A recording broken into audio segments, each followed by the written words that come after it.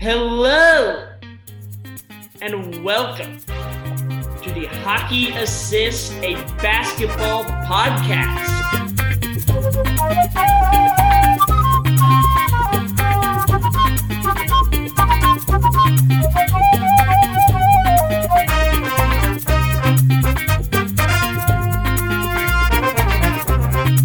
Here, we have conversations that give basketball fans deeper perspective on the game by connecting what's happening on the court to the sport at large.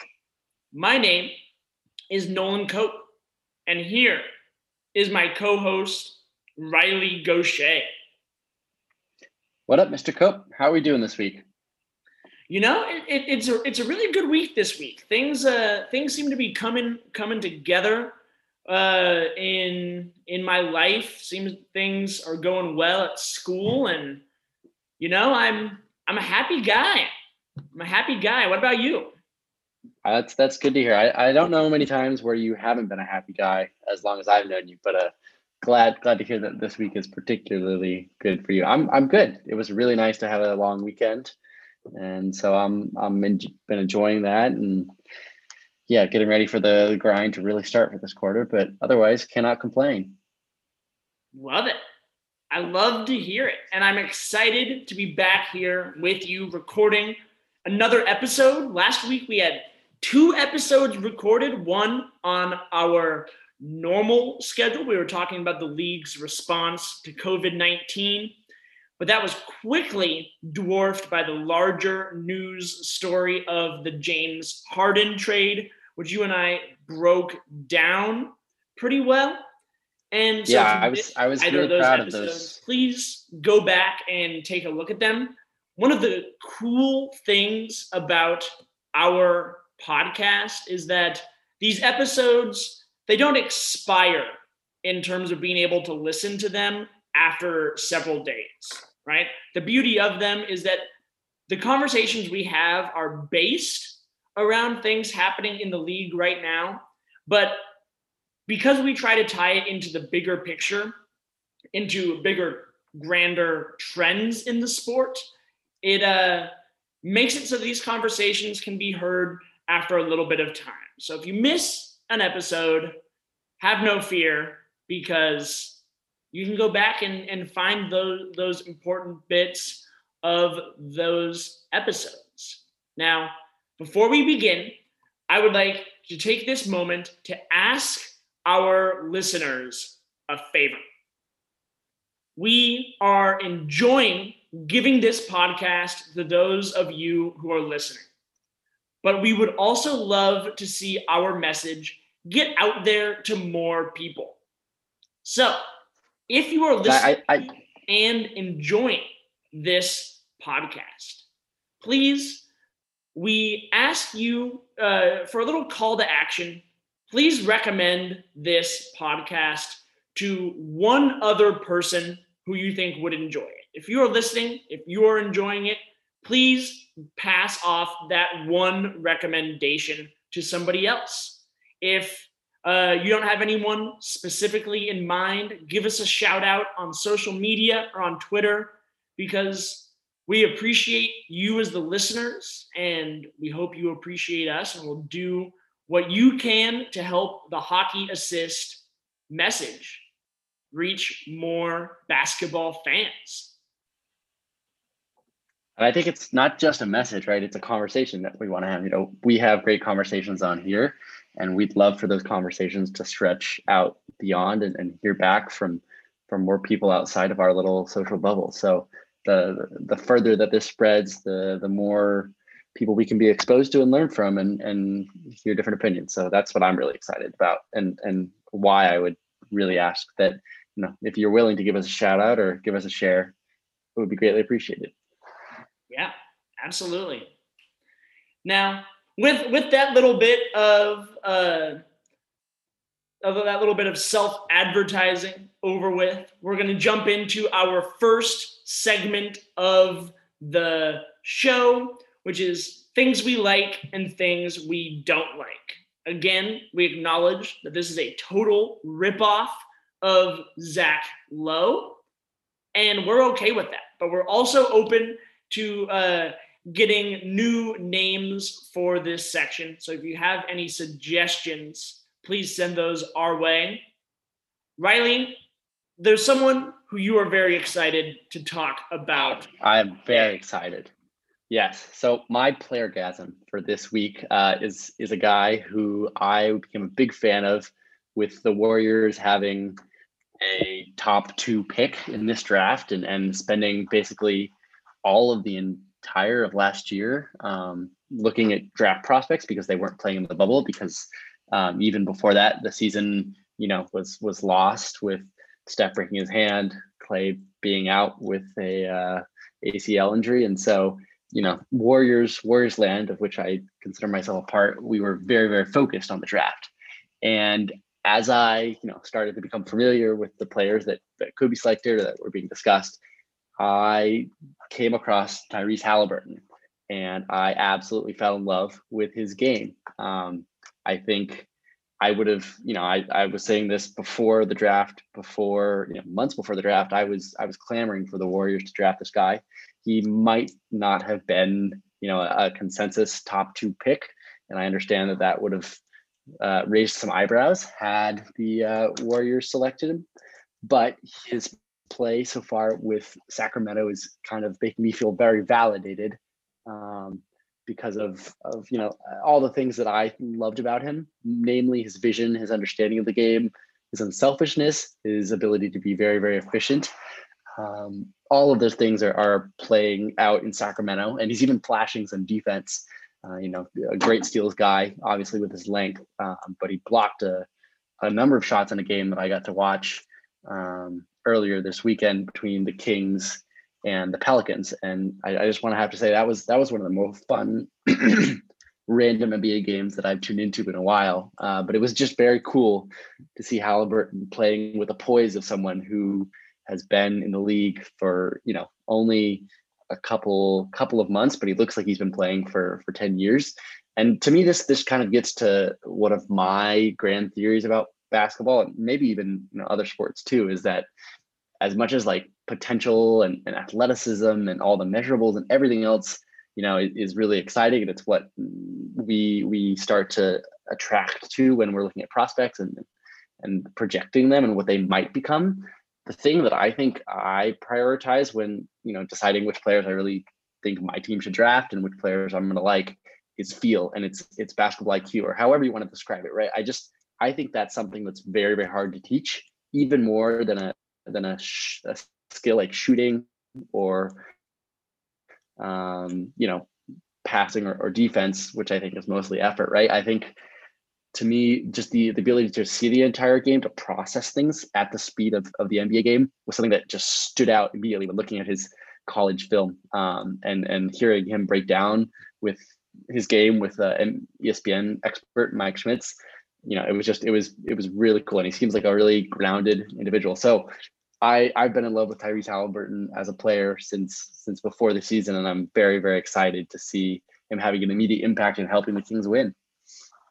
Yeah, I mean, the Kings have not been doing much of that whole winning thing this year, but we can't fault Halliburton for that. The dude, he plays like a basketball professional. He carries himself like a vet, right? Like a team veteran. And for him to be doing that as a rookie, he may not have all NBA potential. He may not have first team all NBA potential, but the guy looks ready to have a career of playing winning basketball, right? Brings to mind someone like maybe a guard, Andre Iguodala, right? Where he's never the superstar, never the guy who is in the driver's seat, but is absolutely essential for team success. I love him too. Kings fans are absolutely lucky to have him. And when they can wash their hands of Buddy Hield and Marvin Bagley and the stench of the Vlade Divac era, they should be able to put him, De'Aaron Fox, and hopefully some large human from this next draft to create a core for the future. Now, Someone else who has been showing some major development this season, who I want to talk about as one of the players I like, is Luguentz Dort, right? The wing out there in Oklahoma City. Now, I think like for many basketball fans, my Lu Dort first experience was in the OKC Houston series last year, where he emerged as this rookie who didn't get tons of minutes, who could effectively guard James Harden. And James Harden was not having his normal James Harden scoring binges in that playoff round because Dort was able to step up and guard him in a lot of meaningful ways. Now, the question coming into this season was, can he shoot? And the answer last season was largely no. But this year, he is currently hitting, I believe, 43% from three-point, right? Many people may cry, small sample size. But I'm buying because his form this year looks a lot smoother. It looks very repeatable. And he's currently shooting 80% from the free throw line. With that repeatable form and that shooting touch from the free throw line are what the experts look at to see if someone is projected to be a good shooter. And I think he's got it. I'm buying what Lu Dort is selling. And I think OKC really walked into a wonderful building block to put next to SGA for the future. Yeah, no, it was so much fun to watch him guard Harden. Better than almost any player I've ever seen. The only one who comes to mind, is Kevon Looney frustrated James Harden by just being actually so ground bound and so slow that he, didn't react to a lot of James Harden's foul baiting. And I think the opposite is a little bit true. Dort is incredibly quick, but so strong. And so, watching him get right up in Harden's grill without fouling was truly a masterclass. And like you said, not something I would ever expect from a rookie. I think it's really cool for him, to have a very unorthodox path to the NBA, to be someone who didn't grow up playing basketball and has found it sort of late. And so there is potential there, just like in the case of someone, let's say Pascal Siakam, right? Or Joel Embiid, even who took up basketball late. There might be potential there for that. And Dort to, grow his game and develop into the shooter that so far it looks like he is. Yeah. And his defense is not the only defense of anyone catching eyes this year. Someone that I like, that I have enjoyed watching, has been Miles Turner, where I'm so happy that he finally looks comfortable on the court with Domantas Sabonis. And a large amount of that has come from Nate Bjorkgren opening up the floor a little bit more than Nate McMillan did in the past. So they're able to coexist a lot more offensively. But Miles Turner is currently putting up Defensive Player of the Year numbers on the Indiana back line for a good Indiana team, right? That has spent time in and out of the top 10 in defensive efficiency. And having that back line presence to really alter shots at the rim, the highest percentage shots in the league, is so valuable. And I think is leading to a lot of Indiana's success this year. Totally. I think, I don't want this to be a theme, and you can call me on it if I'm saying this too much, but I really liked Miles Turner for quite a lot. When we had a draft with our friends, just to try and pick cohesive NBA teams, I picked Miles Turner because I believed in his defensive potential and also his potential all across the board. I think he's shown flashes of a really complete offensive game. And obviously when you're playing with a player as gifted as Sabonis and a more ball dominant guy like Oladipo over the past couple of years, he didn't really get a chance to show that. But I think he can do almost everything, save for maybe, be a play initiator on the floor. And so it's cool to see what I perceived as always like very good defense just soar to astronomical levels right now. I think he's blocking over 4 shots a game, which is, amazing for any of you out there who have drafted him in fantasy leagues. Yeah, and so I'm just like you. I'm really really stoked about his progress, and the Pacers in general have always been an underrated team. I think we've mentioned them before, but one that very professional, very solid, and it's cool to see them potentially reaching more of a ceiling and being able to challenge for maybe one of those home court spots in the East. Yeah. Now all of these guys have been fun to watch play basketball this year. But maybe one of the most fun players to watch on the basketball court is Tacko Fall. It's not every day you get to see a 7'5" human being, right? And putting him on a basketball court is an absolute joy, right? And the Celtics have been kind of hit with some COVID-19 issues recently. Some players have been out, and that has pushed Fall into a little bit more of a role than Brad Stevens was probably predicting. But he's been killing it. He banked in a 3-pointer the other day. He's been showing some offensive chops that could actually be a sign of some of that development from another guy who was late to basketball. And I love watching the Celtics bench absolutely lose their mind every time Tacko Fall does something great. And is he maybe starting caliber? Maybe not. But he's another guy like Boban, who is so huge, he just changes the game that these players, these NBA players, are not used to facing humans this large, right? So Boban is one of those guys who is like the 5th or 6th highest career PER in NBA history, just because of the anomaly that he is. And Tacko also has an incredibly high PER in his career. I think it's like 25. While it's an imperfect stat, it's been super cool to see him do some things on the basketball court recently. Yeah, I think, for me, like the enjoyment about those guys, Boban and Tacko, is it's a reminder that this is an entertainment product, right? And, as much as we love to dive into the nuts and bolts and the minutia, which we'll get into in a second, of, winning and strategy and whatnot, it's just really cool to see people like that who are very, very skilled and, more coordinated than I think even I am. And see them have fun and see them bring something different to the sport. And so I'm grateful that we get to watch them and that they've actually, found ways to contribute, meaningfully. Yeah. So transitioning a little bit into things we don't like, right?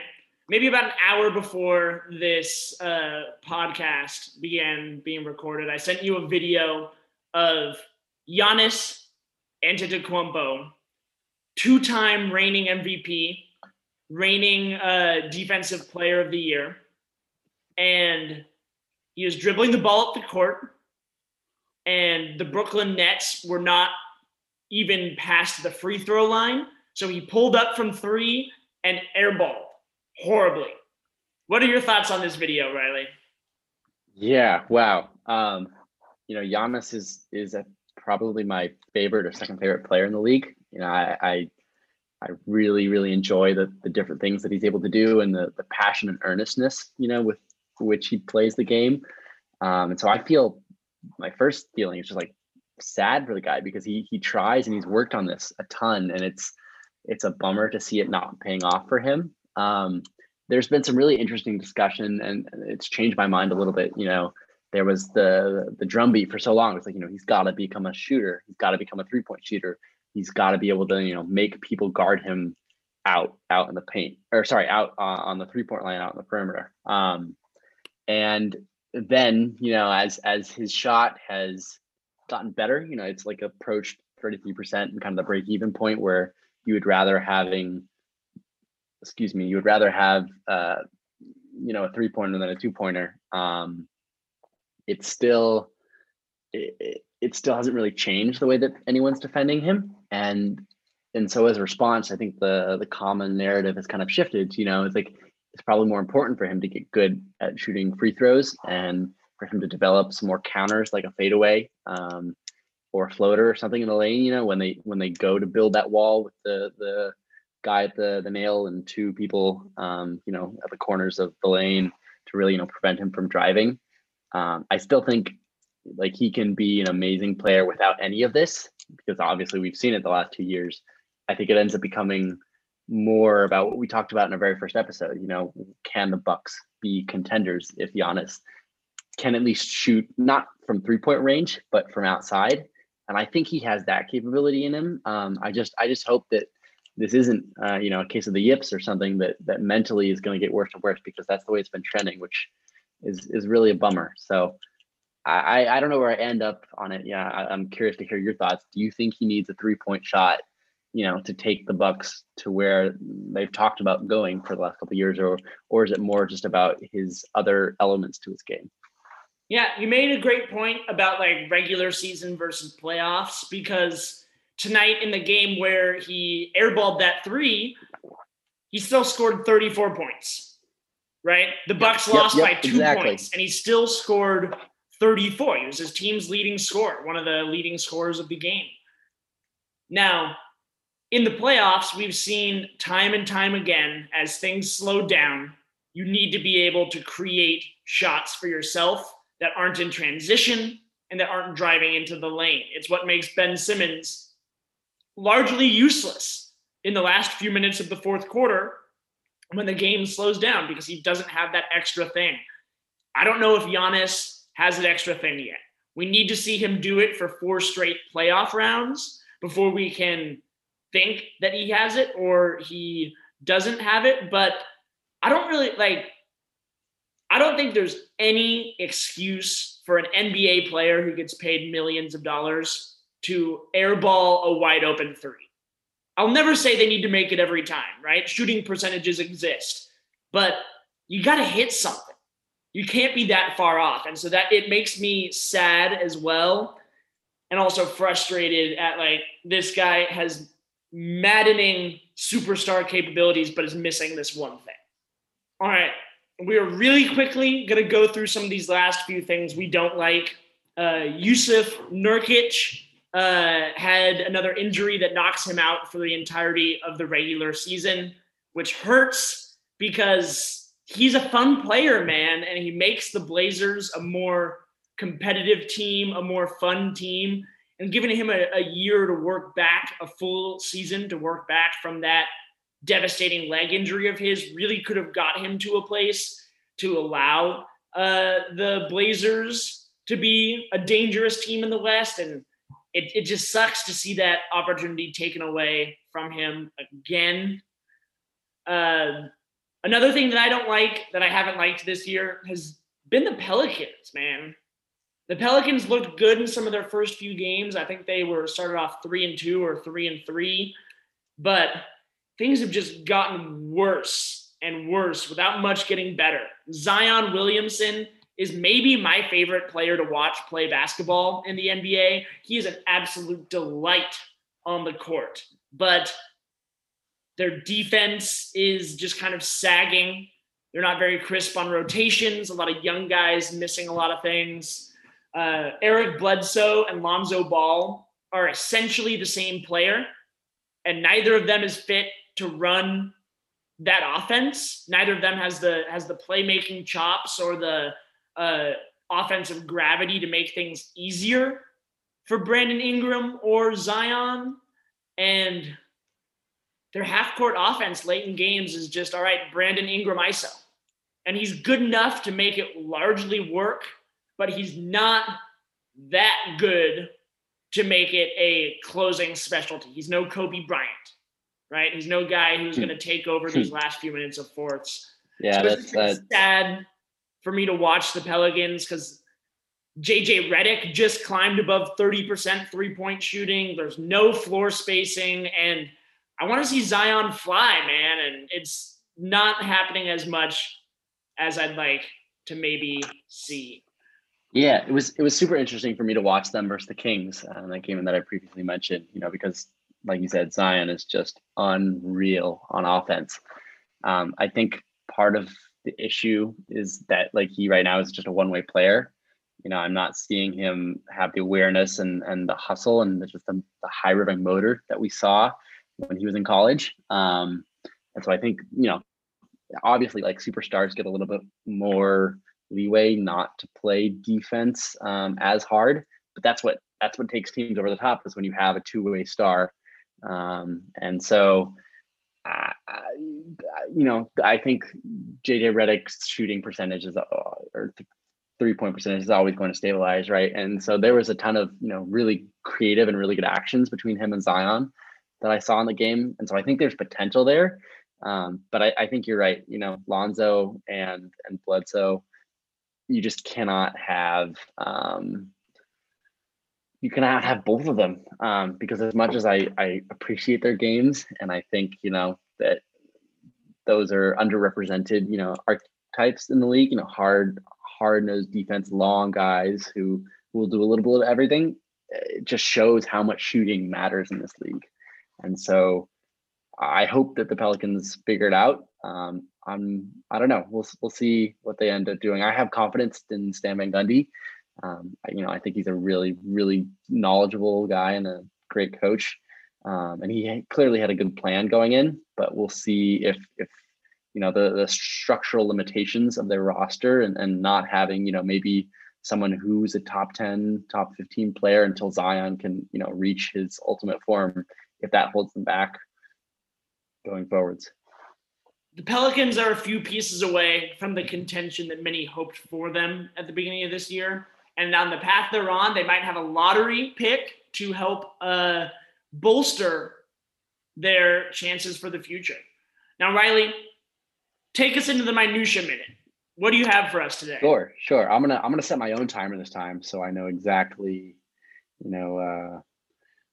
how long I have and how long I can go. So for this week's minutia minute with 60 seconds on the clock, the first thing I want to talk about is this new trend of referees directly addressing the television audience to explain and announce the calls that they have made. This is usually post review, video review, but I think it's just a really neat addition. I particularly liked the flair with which Bill Kennedy did so in a recent game. The one thing I've observed is that the television producers, the refs have a button that they can push to like trigger this direct feed and allow them to speak right into the camera. But a lot of the time producers aren't ready. So it's a very awkward cut to when this happens.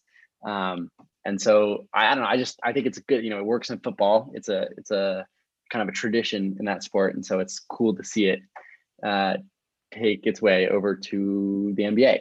And I believe that is all the time that I have for minutia this week. So we'll have to save some other things for later. I love it. All right. So Riley, tonight this show is interrupting your Warriors-Lakers game tonight, but you may be thanking me for taking away from that TV screen. That game was not going the way the Warriors would have wanted it to go. Now, I mean, I may be watching that as we record this podcast, and they're only down 6 in the fourth quarter, so it's not as bad as it was once in the first half. They brought it back. Great for them. Yes. The other sort of marquee game of the night, though, the Warriors and Lakers look like they're making it a marquee game. The other marquee game was the Brooklyn Nets against the Milwaukee Bucks. And this was the second game of the James Harden experience in Brooklyn. We still have no Kyrie on the team yet, but the early Harden returns are promising. The dude is still one of the premier offensive talents in the league, and he seems to be engaged in a little bit more of a wide variety of offensive tactics besides his Houston ISO ball. So the early Harden returns are positive. Now, there is plenty of time for us to be able to better evaluate this trade over the course of this year and the next few years after this. We broke down all the reasons why in our podcast last week that this could go either well or it could go poorly.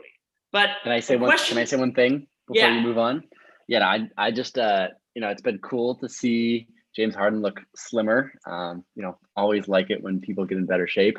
But I am gonna reserve judgment for a while because I think this is the honeymoon period, and Harden having 7 shot attempts and 7 assists at the half in his first game, I think is unusual. And my prediction, this is a hot take, my prediction is the honeymoon period will come to an end sooner rather than later. And who knows what that means, but I'll be curious when we get down to brass tacks what ends up happening there. Sorry, that was a little. No, I love it. I love the hot take. And you're right. We have plenty of time to evaluate this. And we will be here to evaluate this as we go along. But a question that we found ourselves asking each other after we recorded the Harden podcast was, should NBA teams be doing what Brooklyn did? Should these trades be made where they are absolutely mortgaging their future in an attempt to win now, right? So we're going to have that conversation right now. We're going to ask ourselves the question, should teams make the massive trades of all of their picks and pick swaps that they can for superstars? As sort of an introduction, I want to sort of give you, Riley, a history of superstar trades throughout the league history and how we got here. Is that okay? Please, by all means, teach. Get your teacher on. All right, we're here. Now, superstar trades is not unique to the past few years. Superstars have always been traded for a plethora of reasons in NBA history. The first major trades, Wilt got traded a few times, and he actually brought Philadelphia a championship in the 1960s. Kareem was traded from the Bucks to the Lakers for a handful of players important to the Bucks, but resulted in Milwaukee being somewhat of an insignificant franchise for many decades following. Moses Malone was traded by the Rockets after winning MVP. He was traded for next to nothing in one of the worst trades in NBA history from some really cheap owners. But as we start to get into the 90s and 2000s, we start to see some of these big superstar trades develop where a big, impressive haul comes forward. So Chris Webber, after one season and one blood feud with the Warriors and their coach Don Nelson, he was traded to the Washington Bullets in exchange for 3 first-round picks and Tom Gugliotta, right?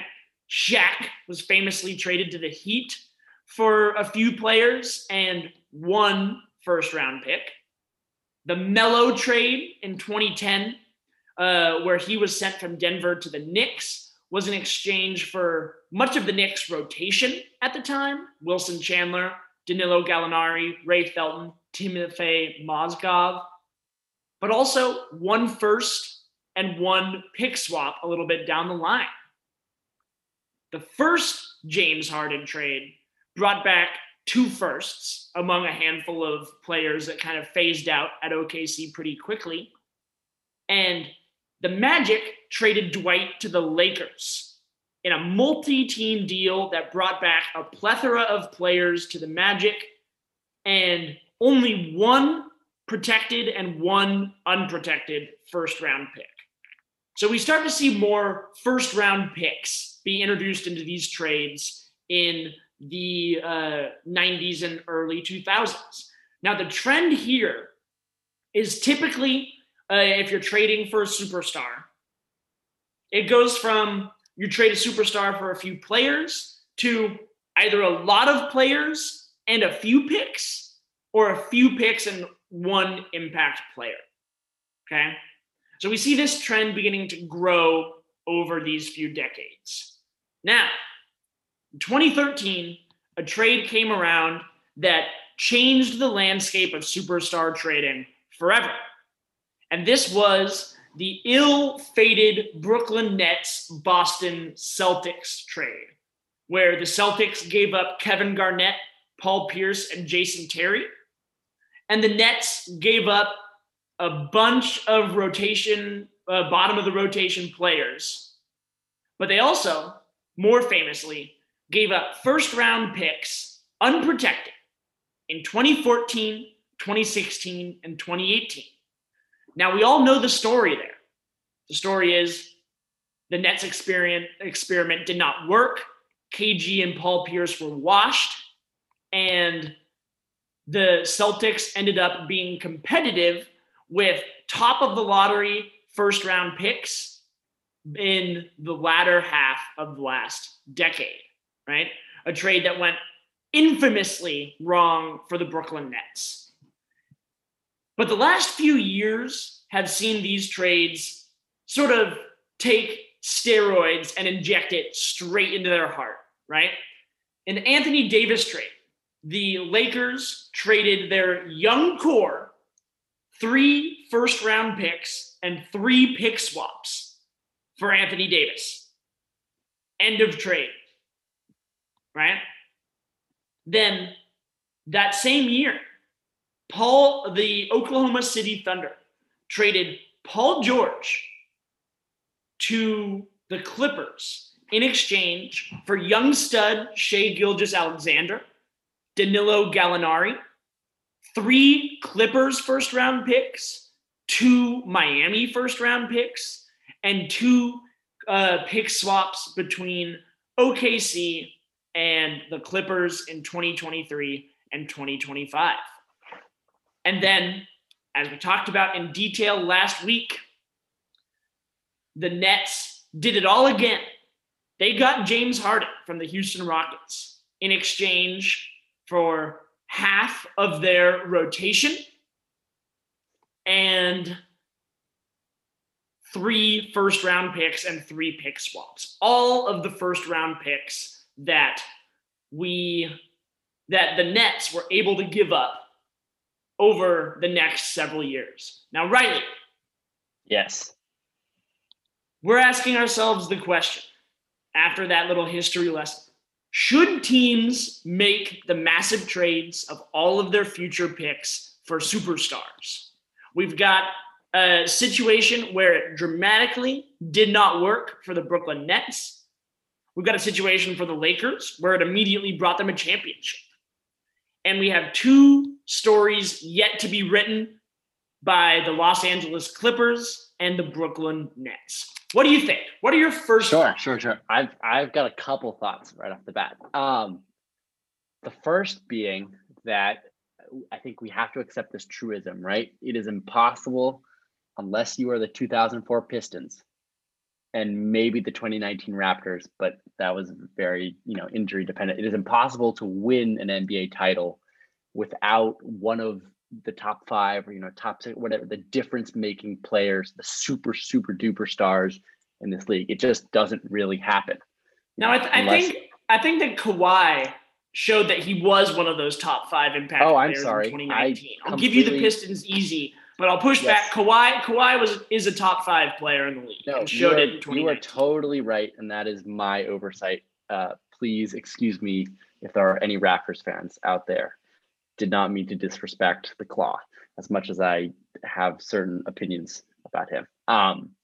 Yes, but so back to that point. To me, I think it's important to acknowledge that it's impossible to get to the championship winning level without at least one of those players on your team. Sometimes, if maybe even more. And so, with that in mind, I tend to think that if you don't have one of those players on your team and you have the opportunity to get one, that is like a prerequisite for competing for a championship. It's not going to mean you're going to win, but I think it's impossible basically to do it without. And so from that one perspective, like if you have aspirations of winning a title anytime soon and you think you have a shot, I think sometimes it makes sense. The question for me, and I got a little blowback for this take from last week's James Harden pod, and I understand why. The other side of the coin, though, is like building an organic situation has also proven to be much more successful than trying to do the Thanos thing and acquire players just through free agency and whatnot. The Lakers would appear to be an exception to that, but I would argue that by at least developing a core of players who might not have been super valued around the league, but at least had at very level at the very minimum NBA rotation levels of production in Lonzo Ball, Brandon Ingram, Julius Randle, all of these guys, right? They built, an environment that LeBron was willing to come to, and then they had enough assets to go get AD. And so I think the question for me is, it's kind of a cop-out to say it depends, but I think it really depends on where you are in your cycle, right? If you've built organically, if you have an organically, self-drafted superstar that you're able to control for a long time and have around the culture, I think that's an important prerequisite too. So I'm not sure that I would advocate for, a team that doesn't have that base level of competency and base level of potential to go and trade their entire future.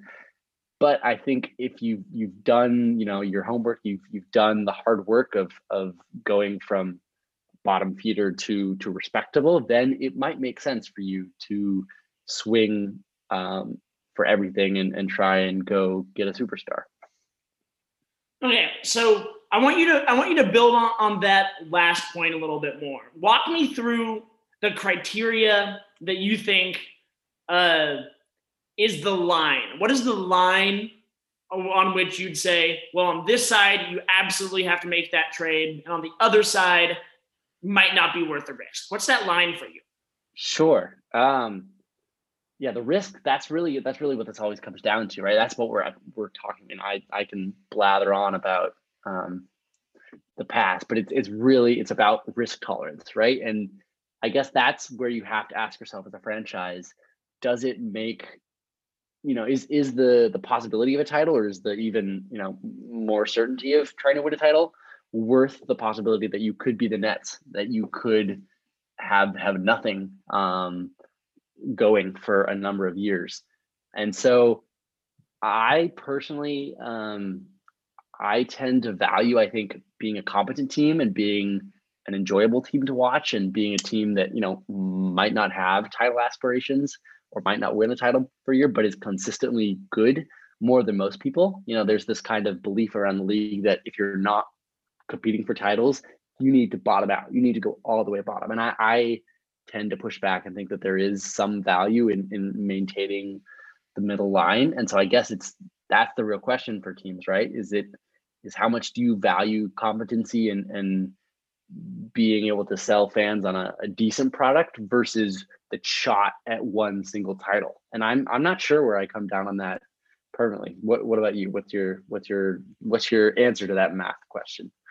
Yeah, I mean, you're absolutely right in saying that it's a tricky thing for these teams to decide. And something that you said that really resonated with me is that risk of being the Brooklyn Nets for most of last decade, is that risk worth it for the possibility of a championship, right? And winning a championship is such a rare occurrence. 1/30th of the teams in an NBA season will win the championship, right? And so for me, collecting those stars and putting yourself in the best possible chance to win that championship, that is what all of these teams are supposed to do, right? And so let's say if I'm the Brooklyn Nets looking at this trade, and if I'm Sean Marks, I say, you know what? We've got a pretty good team this year. Kyrie's pretty good. Kyrie and Kevin Durant are very good. And then we've got a deep team, right? This team is good, but we're not sure yet if it can beat the Bucks or the Celtics in 7 games. We're not sure. And we're really not sure if they can beat the Lakers. Because that's what's really going to come down to, is teams are angling for the Lakers, right? Adding James Harden to that team raises the ceiling exponentially, right? And so if I'm these NBA teams, I got to go for it, right? I've got to go for it because winning an NBA championship, if you'll ask guys like Knicks fans who haven't won one since 1973, despite being one of the most popular franchises in the NBA, not winning that title hurts. It hurts. And so if you're Sean Marks and you don't make that trade, do you look back and then you have a competitive few years but never get over that hump? You're going to look back and you're going to say, if we had traded for James Harden, one of the top 5 players in the NBA, this may not have happened because we now have 2 to 3 years to figure out whether Kevin Durant, James Harden, and Kyrie Irving can all catch fire for 4 straight rounds and beat teams in their way. And I think they absolutely can. They sure. 100% can, right? Kevin Durant, last time he was healthy, beat LeBron James, outplayed LeBron James in 2 consecutive finals, right? These Lakers are better than those Cavs were, but he's looking like he's still Kevin Durant, and he's got some firepower around him. I think when to add these superstars, to add that potential, you can't say no. You're almost held hostage by the potential. You can't say no. Sure. That's a really fascinating way to look at it, and I buy that a lot. There were 2 things that came up to me as I was listening to your last answer, and the first one for me being that the NBA is actually, we talked about this a little bit last time, it's a business, and this is most noticeable for small market teams. And I was just thinking about all the history that you listed off, and how many of the times did we see a small market go out and try and push everything, all their chips into the middle of the table, and go and try and get a superstar? Not very often. The trend has really been that these are big market teams who have a chance at competing, going all in. And so I think I was just struck by the notion that the calculus is very different depending on your market size, right?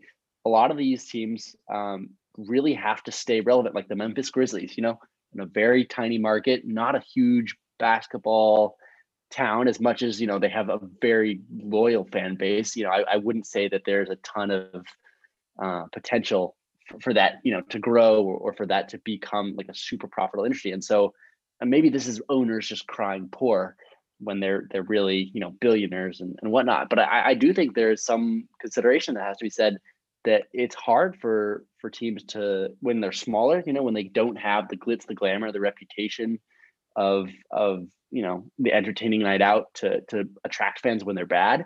They have to really consider, is it worth it for us to bottom out? If we bottom out, will we lose the whatever interest we've built up, about being a competent team over time?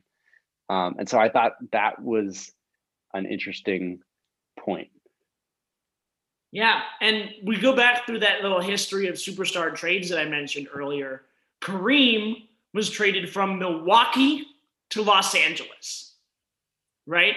Carmelo Anthony, was traded from Denver to New York, right? James Harden, round 1, went from Oklahoma City to Houston, and he even upgraded second time around from Houston to New York again, right?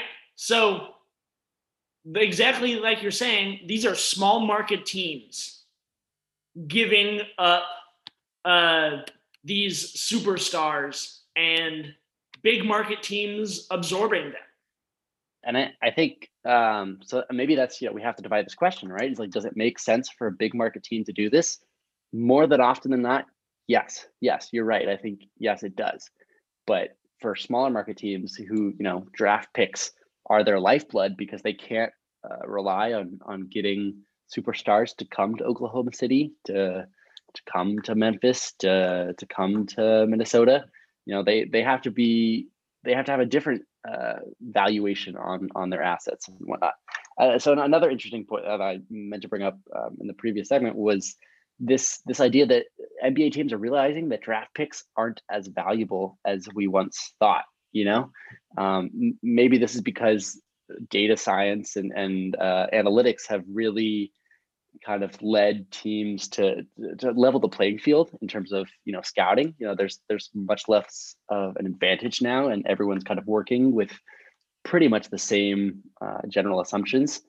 But also it's the realization that, like, if you don't have a top 3 pick, your hit rate on a superstar is going to be pretty low, and even your hit on like an impact player is going to be low. And so I think for the teams that send these picks out, we're realizing that, yeah, if they end up being bad in that next case, then it looks like a really huge mistake. But for the Clippers or the Lakers, who have just shipped out potentially their future, and it remains to be seen how competitive they will be in the future when LeBron and Kawhi and Paul George are no longer there.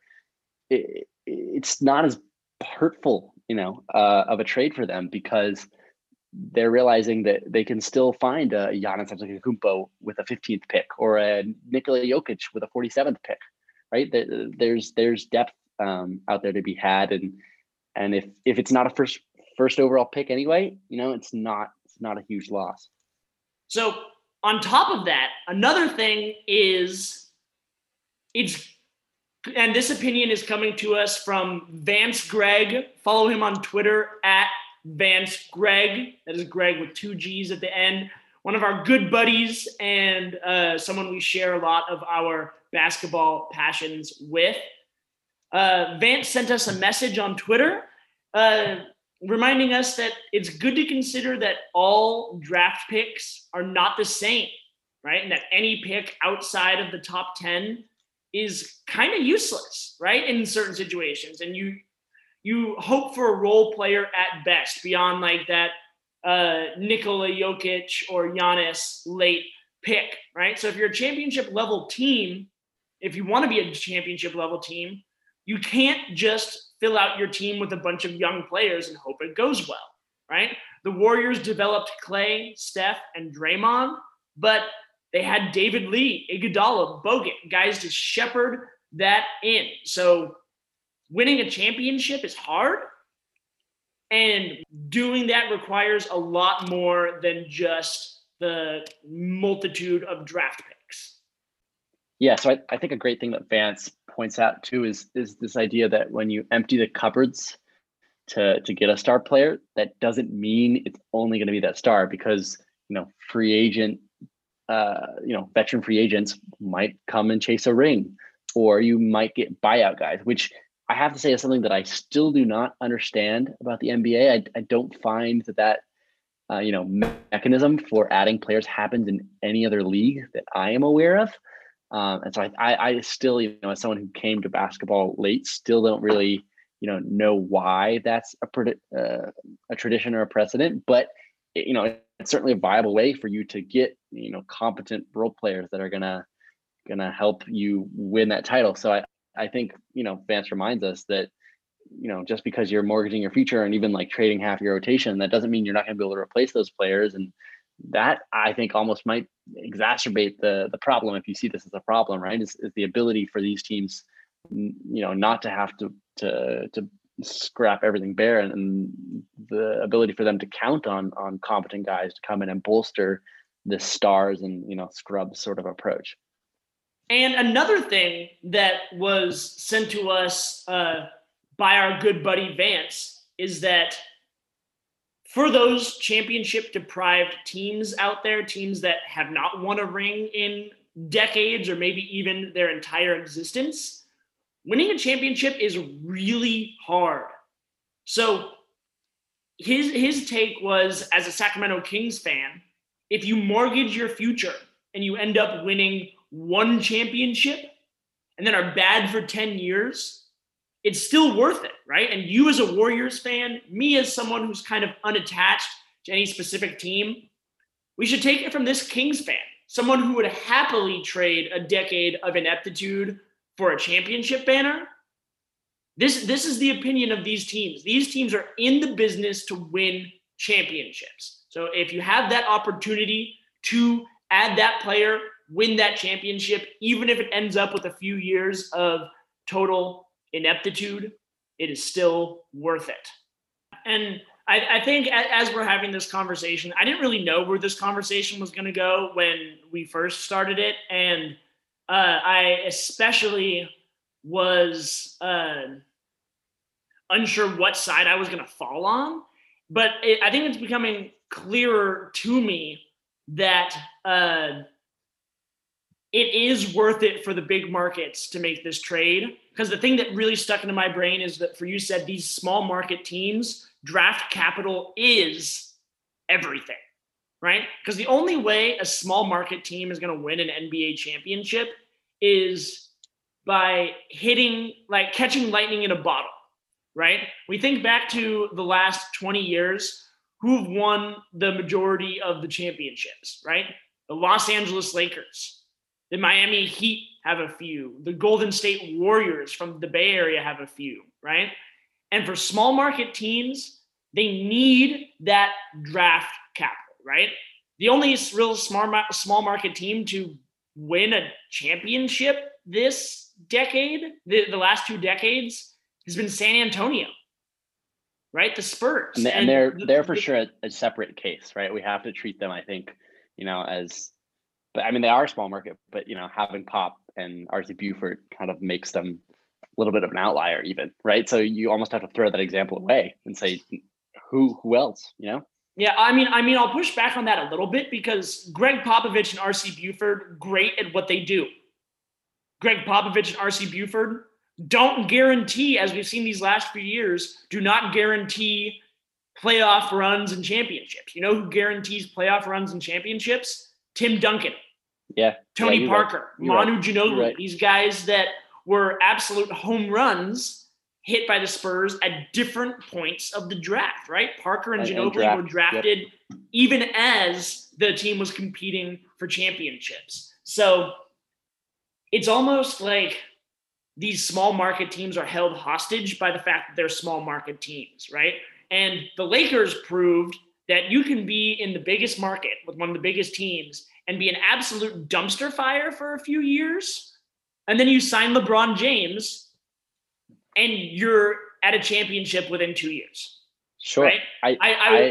We haven't seen that out of New York yet because James Dolan is a special kind of toxic, but Pat Riley in Miami and the Lakers out here with the Bust family are proving to us that by being a big market team, even the Brooklyn Nets, right, getting KD and Kyrie, being a big market team is the quickest way to success. And you can throw these draft picks away and still have a path towards competition.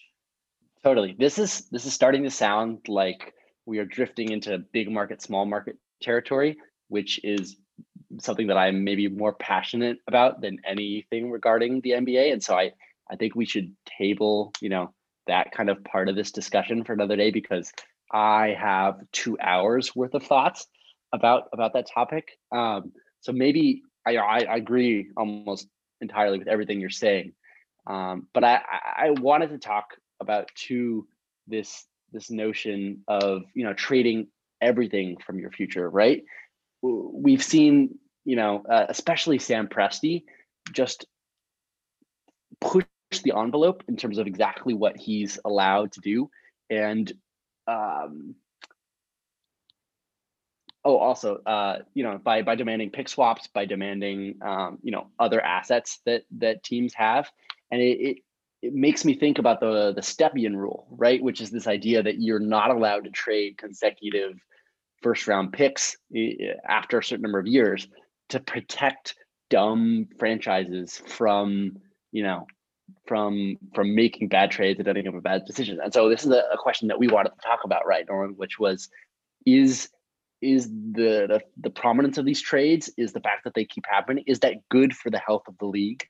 And should the league, take their hands off and let GMs, wheel and deal and trade picks as far out in the future as they want? Currently, the limit is 7 years into the future that you're allowed to trade firsts.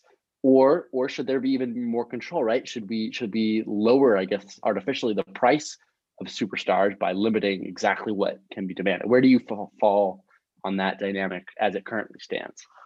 Well, we're falling straight back into our conversation of last week of a deep critique of capitalism and its pitfalls and benefits, because it comes to the conversation of like, it compares very easily to government regulation, right? And the two arguments that exist out there today is that more government regulation leads to either, some people will say it leads to growth, some people will say it leads to stagnation, and some people are the opposite. Get rid of all limits and things will skyrocket, right? But other people say when things skyrocket, a few teams benefit, a few people benefit, and the rest suffer.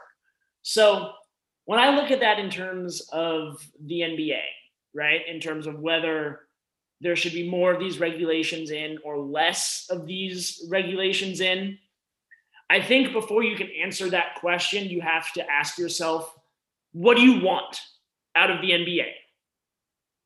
Right? What do people want out of the NBA? Because if people want the old version, right, which is a decade of, or 2 decades in the 80s and 90s where superstars stayed, and you had long stories that go over time, you know? LeBron's going to do his version of The Last Dance someday, but it's not going to be as captivating of a story because Jordan's is one story from beginning to end, team and player and franchise. You know, in those trials and tribulations they go up against the Bird Celtics, against the bad boy Pistons, and then vanquishing all those in their way, including the Utah Jazz later on in that. So do you want that sort of NBA? Then you got to put the regulations on it. Do you want the more modern NBA, the one where these things are happening, where superstars have the control of things?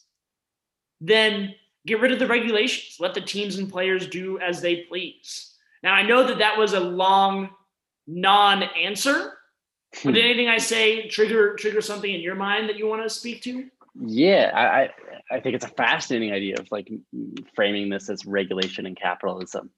To me, the point that I made previously, right, is that the fewer things that teams are allowed to trade, I think that artificially lowers the value of superstars in terms of trades, because I personally believe that we've kind of crossed the Rubicon in terms of stars asking out and having the power to demand out. You know, James Harden had not just 1 year, 2 years left on his contract, and by appearing to be out of shape, I'm still not sure. My conspiracy tinfoil hat is on about the images of his weight in that game versus the Lakers, and then how slim he looked when he suited up for the Brooklyn Nets for the first time. But if it's him disregarding COVID protocols and just being a malcontent and disrespectful to his fellow players, if that has been proven to work, which I would say, it's almost inarguable, right? Like if somebody wants to get traded, I have not found the general manager who's going to tell them no. Even Kawhi, right? Like that situation, the Spurs held off for as long as they possibly could, but Kawhi was able to make it so toxic for them that they felt like they had no choice but to dump him for basically spare parts. As much as I really liked, who's the guy that they got? The pretty athletic big man. Jakob Poeltl? Yeah, Jakob Poeltl. Thank you. I mean, Jakob Poeltl is not Jakob Poeltl and whatever else they got. It's DeMar DeRozan. DeMar DeRozan. Thank you. Right. Yeah, that's not the return that you should be getting for a guy like Kawhi. There was weird injury noise around that situation, but where I come down on it is that I think the stars are going to keep this pattern up. It's just going to keep happening, and so maybe by limiting how much teams can trade, that makes it so that you can they only cost 3 first-round picks or something, and maybe it gets to the point that you're talking about earlier, right? We have this balance of players and picks, and that's how teams are trying to kind of meet in the middle, right? And that's what we saw with the Ben Simmons opportunity. The team valued picks more than they valued Ben Simmons and Tyrese Maxey and whatnot. So all of that is to say, I guess I find myself erring on the side of let them do whatever they want, right? Like, trade all of the future away, and see exactly where that ends up. Because it might suck for the health of the league to have premier markets like the Nets or the Lakers if the trade backfires, right? If it bites them in the ass, for them to be really bad and kind of irrelevant and not generating interest. But I tend to think this is here to stay. So you might as well let those small markets extract as much possible value as they can and just see how many picks we can go. Is it 10 picks that teams finally stop saying, okay, I'm going to do this deal? Is it the entire roster plus 10 picks that they finally tap out? I don't know, but I'm almost curious to see, what the limit is. Totally. I've got two things to say. The first one is I'm coming down with an opinion. All right. I don't like it. I don't like these big trades. Okay. I don't like these the way I enjoy sports. I don't like these superstars like absolutely going through their franchises like a wrecking ball. Right. And leaving behind carnage, right? Kind of then a toxic situation like Kawhi did, and like the Spurs bounced back from that in a certain way, or like Harden did, and we'll see how the Rockets respond in that sort of way. But the superstar getting what they want, good. I'm glad, but as a person, I don't like gambling. And in these massive deals, the two sides are gambling. One side is gambling and saying, we are getting a championship or we will be the laughing stock of the NBA. And the other team is saying, I now have a bunch of chances to hit on a first round pick, but picking a superstar in the draft is as big of a shit show as it could possibly get. We mentioned last week in the Harden pod, Markelle Fultz was the unanimous first round pick, and Jason Tatum is now an all-NBA talent. And Markelle Fultz has never been healthy for a full season or effective in the time that he's playing, right? So I don't like that these small market teams are forced to say, okay, I'm Sam Presti. I now have 1 million picks, right? If the Clippers are good for a few more years and Miami is good for a few more years, those picks become not lottery picks. And I don't like that. That doesn't seem worth it to me. I don't like that gamble. It could turn into a transcendent superstar, but there aren't that many transcendent superstars. Yeah. Yeah. Before you get to your next point, this to me, it comes down to the health of the league, right? And not in terms of competition or parity or anything, but in terms of marketability and in terms of what the NBA as an organization decides they want to sell. And right now they are deciding that they are fully content on selling tweets, right? They're or speculation or story or the potential of who could go where. And a deep segment of my Twitter timeline has kind of come around to the point that that's not ultimately great for the NBA as a product. They're still putting on really, really entertaining basketball, but when the biggest, day of engagement for you in the entire year is not Game 7 of the NBA Finals, it's the opening of free agency, and everyone is on Twitter looking at Woj and Sham's, timelines and getting notifications and whatnot and losing their mind and speculating, oh, where could Giannis go? Where could Giannis go? And as soon as he has decided to sign in Milwaukee, we forget about the Bucks entirely. We forget about Giannis to the same degree that when we were able to speculate that he could end up in Miami or he could end up in Golden State or whatever, right? And so I think it becomes a question of right now, Adam Silver, it seems, is totally fine with this dynamic, and he wants to encourage player empowerment. But I sort of question, is that healthy for the league? Because you can't monetize tweets at the moment, right? Like people aren't going to pay to find out where someone's going because they'll just see them on their next team. And so I think I worry that it's driving, a sugar rush, a sugar high. It's driving people to reach for the fool's gold instead of actually going and watching the game and becoming invested in the elements that I think make it beautiful, and the strategy and the whole ecosystem that's around the league. And so I worry for the league's next TV contract. I worry for their viability going forwards. The NFL, I think, has managed to find a really good balance in terms of, yes, we care about the noise and the drama and where people are going to go in the transactions and the excitement of picks and everything. But at the same time, the games are still tantamount, right? It's why we tune in. It's why we care. Winning still matters more than who's going to trade for who. And so I feel a little bit gross about where everything's going. But I'm sorry, I interrupted you. Please return to the second point that you wanted to make, unless you have a rebuttal. I am so glad that you interrupted me there, because that is a thought process that I feel like I had been thinking about subconsciously, but had never been able to put into actual words, actual concrete thought. And you just did it for me. You crystallized that, right? To where like the NBA is somewhat catering currently, this current contract or whatever, is catering to NBA Twitter, the world of takes, the world of GIFs, the world of the guy who's hunkered down in a bunker, right? Who's constantly texting teams and putting out tweets, right? You watch the Shams bunker that he puts out on the day of free agency. He sits in a dark, windowless room for hours. That is his day.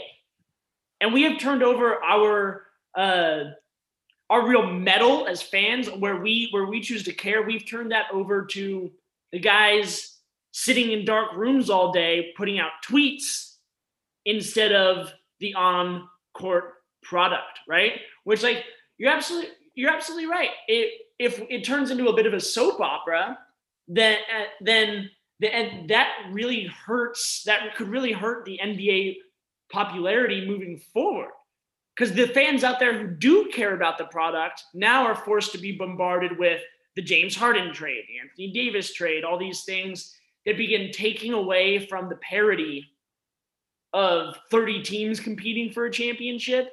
And instead it's 5 or 6 dudes competing for a championship. And that's a harder product to follow.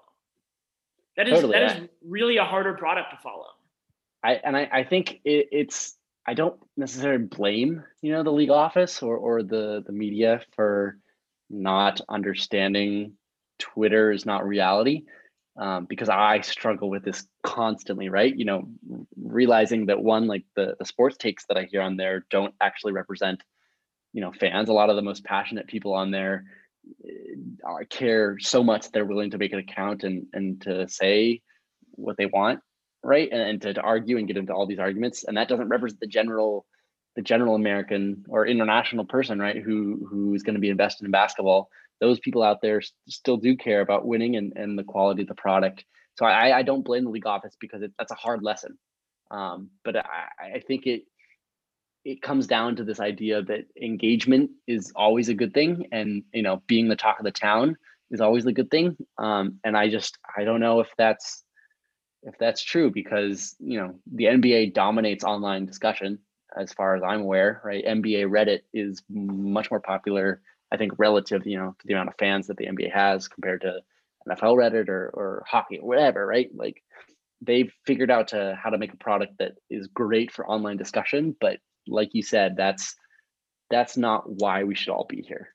I personally think that it should be the basketball and the competition and the skill level and the talent of these guys who do amazing things. And so I think maybe it comes down to, how can you sell the games and the story of the games better than you're selling free agent drama? Because right now the league's media partners have gotten really good at selling free agent drama, but I don't know if they still know how to tell the story of a basketball game or a basketball series or basketball career without, delving into the worst elements of Twitter and the hot takery and whatnot.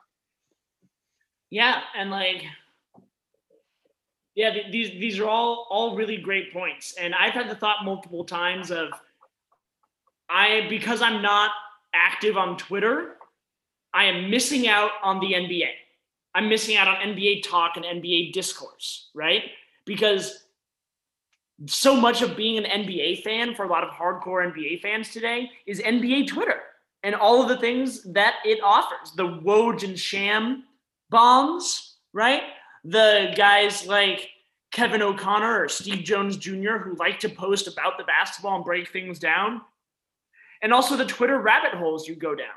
What if we started putting a lot more of that traffic into articles on The Ringer or articles on The Athletic? Or God forbid, bring back real sports analysis to ESPN that's not behind a fucking firewall, and make that the conversations about team fit, the conversations about on-court product and player development, make that the story instead of the drama. And the last sort of thing that I think to try to kind of wrap this conversation into a bow, because we don't know what the long-term ramifications of the Anthony Davis, Paul George, and now James Harden 2.0 trade will be, right? We don't, if all three, the Lakers have won a championship.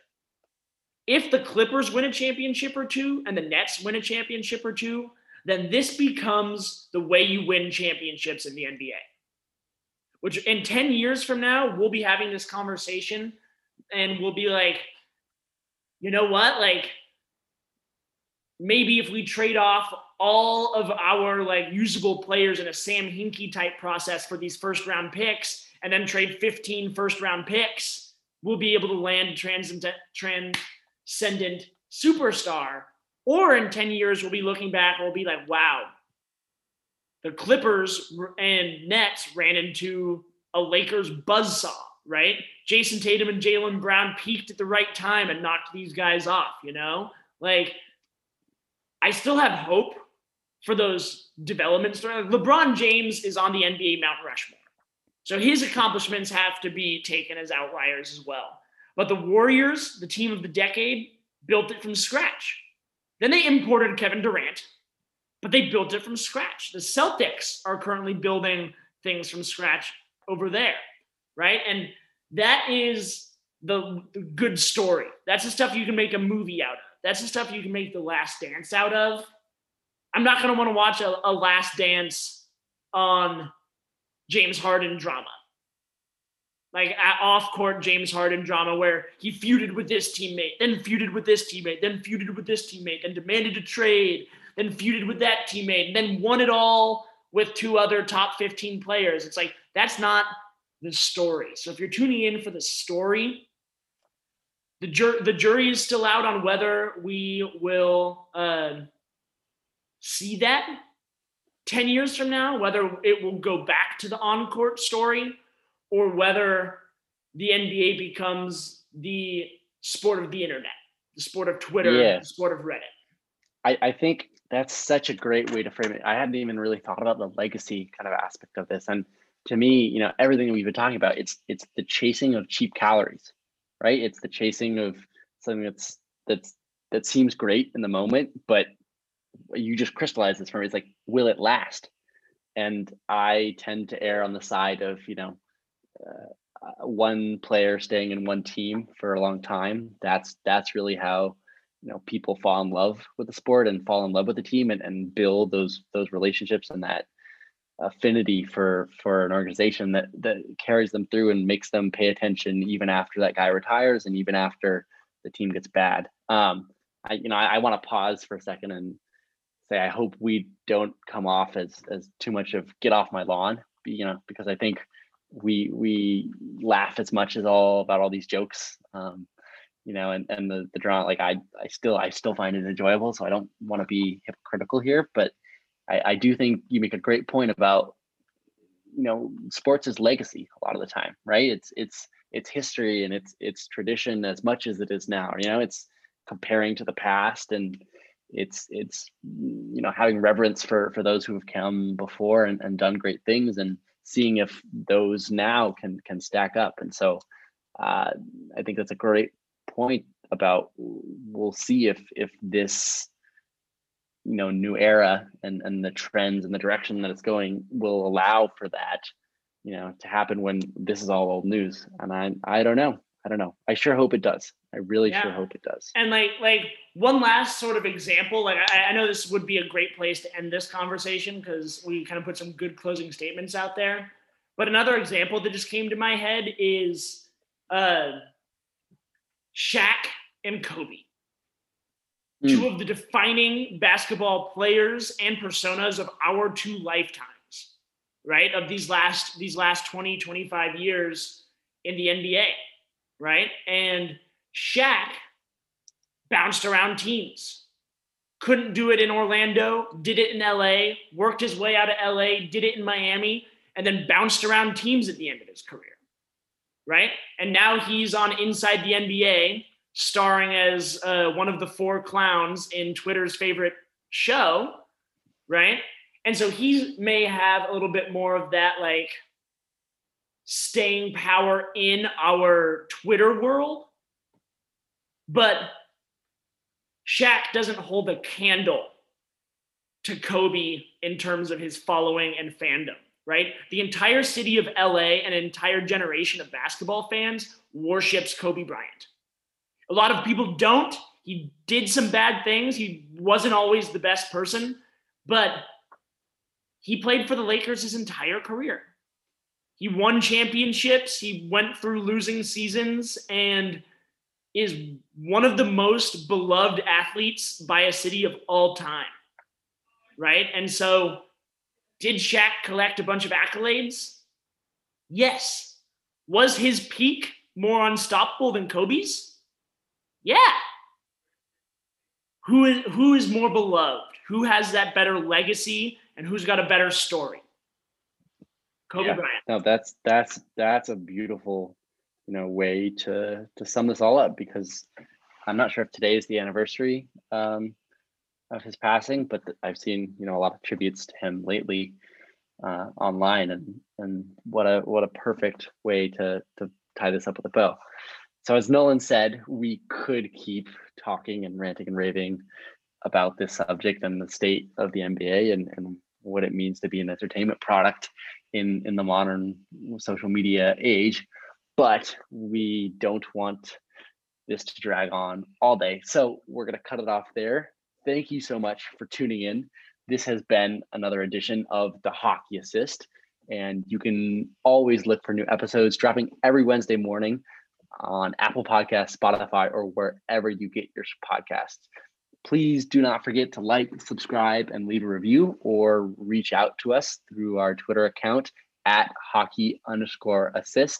We've got some fan interaction that's been happening in the last week, and that was really a great start for our conversation that we talked about wanting to have. So for Nolan Cope, unless you have anything else to add, sir. I'm good, man. This was a pleasure. All right. Well, then for Nolan Cope, I am Riley Gaucher, checking out of episode 6 of the Hockey Assist. Have a great day.